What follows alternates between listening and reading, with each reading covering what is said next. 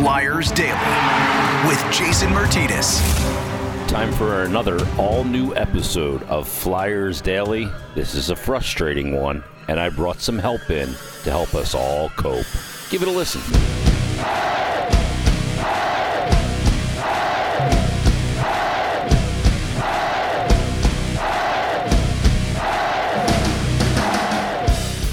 Welcome into episode number 11 of Flyers Daily as the Flyers go down against the New Jersey Devils. And I needed help on this one, so I brought in the man. I bring in Bill Meltzer to make sense of a very frustrating loss. Bill, 5-0 against the Devils, considering the upcoming opponents, the tightness of the standings here in the Eastern Conference.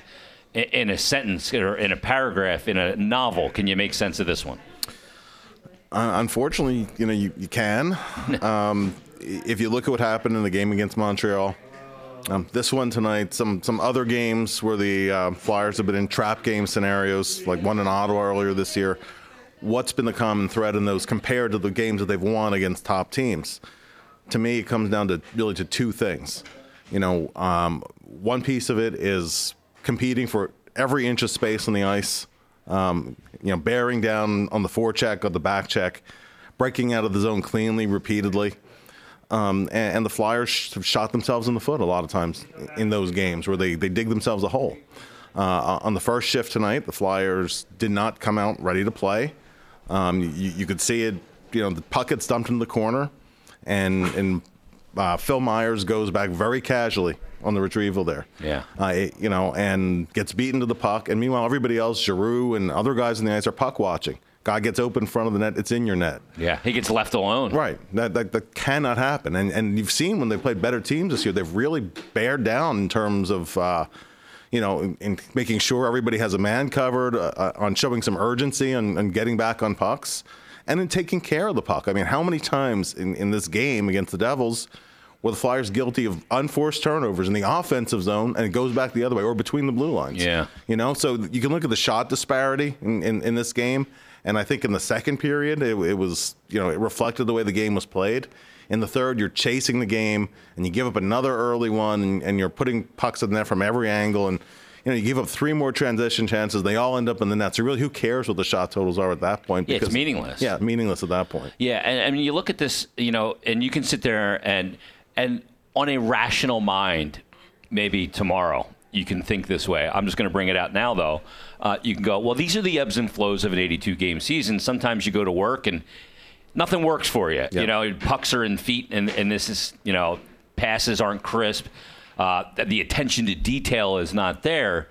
But how can that happen when you're in the situation that they are? Unfortunately, this has been a trait that's gone beyond this season, and these are opportunities that are ultimately lost. Sure, and as tight as the division is, where it's 2 points or 3 points is separating potentially being in an automatic playoff spot versus below the cutoff. Yeah, you can't let these kind of games get away like this from you, and particularly when the Flyers are in a situation where they don't have the tiebreaker edge, you're going to need an additional point. Yeah, You look back at the end of the year, and if you end up in a tie, losing by tiebreaker or losing up by a point, these are the games you look back at where you didn't come ready to play. And, listen, in this game, they played into a little bit of tough luck in the second period. Couple of posts. Yeah, hit the couple posts. Voracek, if he gets that same chance, 99 times out of 100 will end up in the net. Just a little tap in, really. Yeah. But you can't say it's a bad luck thing. I mean, it's really just bearing down and coming ready to play. And as you said, it's not just this season. Flyers have had other years, even a couple years ago, last time they made the playoffs, where they made life hard on themselves because they didn't beat the teams they were supposed to beat. Yeah. And, and you've seen it yourself, Jason, that you put yourself in a situation where you always have to beat the top teams. There's no breathing room anyway, but now the Flyers are in a situation where they have to go into Washington, which is a different ballgame than beating Washington here. Yeah. And that's going to be a real tough game to win on Saturday. Not saying they can't, but I'm just saying it's a tough scenario. Yeah, I mean, that's the thing about this team maybe that is frustrating more to fans is that They come home from that road trip and a back-to-back after a long, difficult trip, right. And you beat Washington home. That's traditionally a very tough spot for a team. But they come home and somehow they win that game. Then they go to St. Louis. They come back from the 5-2 game against the Bruins and win when Brad Marchand whiffs on the shootout attempt. They beat St. Louis on the road. They come back. They beat Pittsburgh 3-0. Then they force an overtime there. They beat Colorado with Alex Lyon in net. And then you have this game. Now you can't say they play down to all the bad teams because they went into Detroit on Monday and kicked the crap out of them. Right. 3-0. But here tonight, they got it handed to them by a Devils team that, let's face it, this team is the second worst team in the Eastern Conference. They're playing out the string. And the Flyers are in a situation with this upcoming schedule. This kind of thing can't happen. How does the team regroup after this and move forward? And because at this point, you got to move into a situation. I went through Carolina's schedule earlier. They're on a tough 3-game road trip in Arizona. They got to see Colorado. They got to see Dallas, Nashville, and Dallas. You look at the upcoming schedule for the Islanders. It's brutal. But you look at the situation right now. How do the Flyers make sure that they don't start a downward trend with Washington, Florida twice, the Islanders coming up, also Tampa Bay, and then a home-and-home with Columbus? This is a critical stretch for the team. Yeah, and they can't stretch forward. No, it can. I mean, if you lose 2-3 games in a row, it's a small losing streak, but that's the difference between climbing back uphill again, versus staying in a playoff spot and battling for an automatic playoff spot, and that'll be huge down the stretch too. Those points. I mean, the way they approach it. They're going to, they'll look at video. I mean, there'll be plenty of video on tonight. I would burn this one. Yeah. Yeah, I mean, maybe you go home and you forget it. Video, yeah, maybe you go home and you forget it. But by the same token, I mean, there are, there are moments on there where, I mean, that opening shift of the game being an example. I mean, there's for a young defenseman like Myers, there's some learning opportunities there. Yeah. You don't go back casually on a retrieval. And, yeah. It's those little details that add up to huge things. Right. They're going to have, hopefully a good practice tomorrow, and then you put it aside immediately because you're in Washington, so you have to be ready to play the next one. I mean, really, that's what they've been able to do. Yep. For the most part this year. They've had some bad losses, like the one in Montreal was a game that nobody was happy with afterwards, and not just because they lost, just because they didn't play very well. And then they bounced back and they played strong games after that. They're going to have to do that again. You saw early in the Devil game that the Flyers were fighting it, but against a team like the Devils, you still have an opportunity to jump back in it. But let me ask you about a couple individual players. Claude Giroux is obviously struggling right now to put points on the board. He's had opportunities, in particular, the last couple of games, but has not been able to bury those opportunities. What are you seeing with his game and why he hasn't ended up on the score sheet in a more pronounced way? Yeah, I mean, I think his own scoring chances are down a little bit.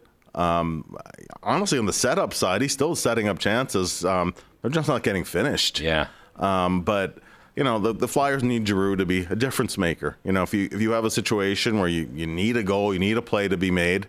They have other guys in the team now. The Couturiers and Hayes has stepped up big at times as well too. Yeah, Konechny, and various players are, but still, Giroux is still supposed to be the guy who sets a tone and makes a difference on the team. Offensively, and he's not setting that tone right now. That's something heading down the stretch. That's absolutely going to be a crucial thing because could be a huge shot in the arm if he was able to get it going. Absolutely. Until he does, though, we can't assume it. No, and it's not it's not just a little hiccup either. It's gone on for a while here. Yeah, 12, 13 games now. That's something where.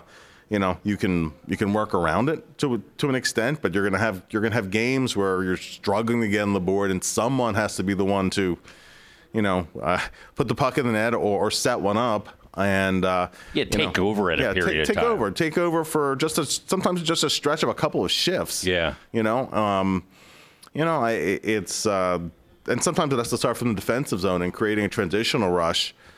Giroux doesn't see. I mean, he hasn't said has had any kind of physical problems or whatever. To me, it doesn't seem like he's skating very well. Yeah, he doesn't get any separation, and that's usually what you can. There's a little lack of burst right now. For him. For sure. And in this game, I he's forcing some things on occasion.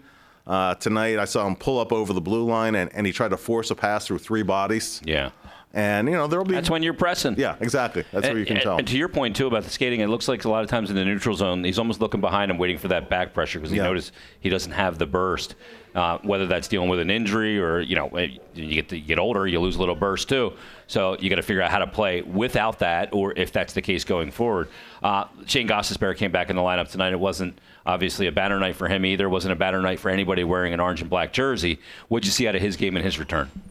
Yeah, I thought that Ghost kind of looked like the rest of the team tonight. The last Ghosts. goal. Yeah, last goal aside, I thought before the injury, it looked like he was starting to put some things together. You were hoping maybe he's turning a corner here.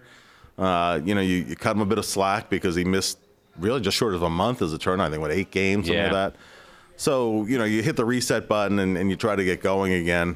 Tonight was not a great night for him, but it wasn't a good night for the team either. So it's a little hard to judge Ghost off of one performance. It's hard to judge anybody individually in this game when you can, like somebody tweeted me and said, boy, the first line was terrible tonight. And my response was, well, I'm not singling out anybody in particular. I'm singling out all of them. Yeah. You know what I mean? He said, it's inexcusable to lose this game. The first line was awful. And I said, first line, the entire team played poorly. Yeah. Tonight to me was a total team failure. I don't need to point out certain lines when I thought that stem to stern, they weren't good enough tonight, and they weren't ready to play, and it lacked in the details, and that's why they lost the game and got behind it. Completely agree, Jason. Some nights you have, we know we're going to roll out, say, the Couturier line or the Hayes line on a given night. Yeah. And every time they're out there, they're creating something, and they have the puck constantly, and the other team is chasing or they're looks like they're going to take a penalty or whatever, forced to ice the puck. You had that sporadically tonight. Yeah. But there was never one line, any consistent drive. Honestly, that's why AV shuffled up lines, why he moved Bunneman up to the third line, left wing. See if you could find something. See if you find something. Yeah. It was just one of those nights. Going forward, coming up, does Go stay in the lineup coming up on Saturday? You thought this was a good opportunity against the Devils, an inferior opponent, to work a guy back in. Yeah. Obviously, that didn't work out tonight. Not all his fault. Obviously, it was a team failure. But what do you do Saturday? Does Hag come back in the lineup?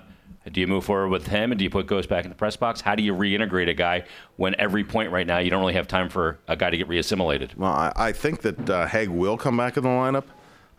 Maybe Phil comes out. Phil, yeah. And Phil particularly had a tough game tonight, but he'd been on a run of pretty good games. Yeah. Actually, it's kind of hard to pull somebody off of one bad game.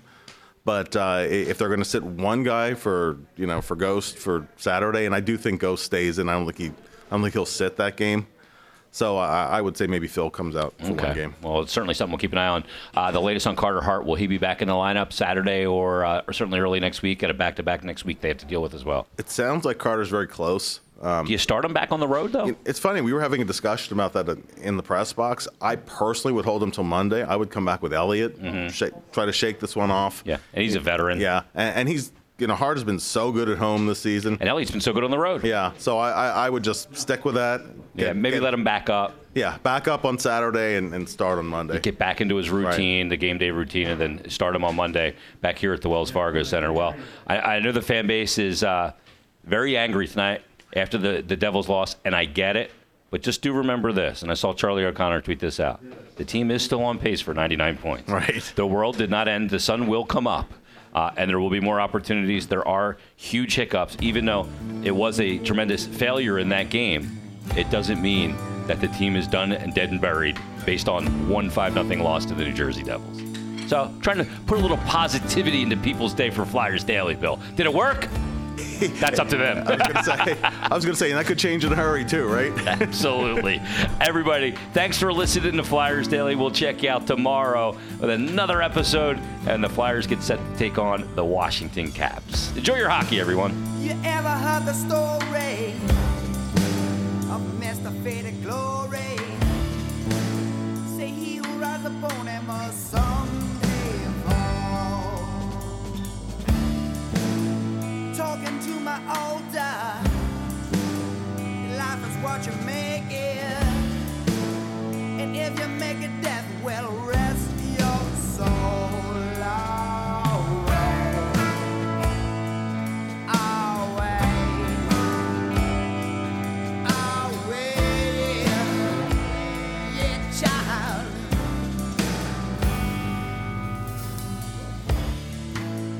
Broken kind of feeling. She'd have to tie me to the ceiling. A bad moon's a coming, better say your prayers, child. I wanna tell you that I love you, but does it really matter? I just can't stand to see you drag.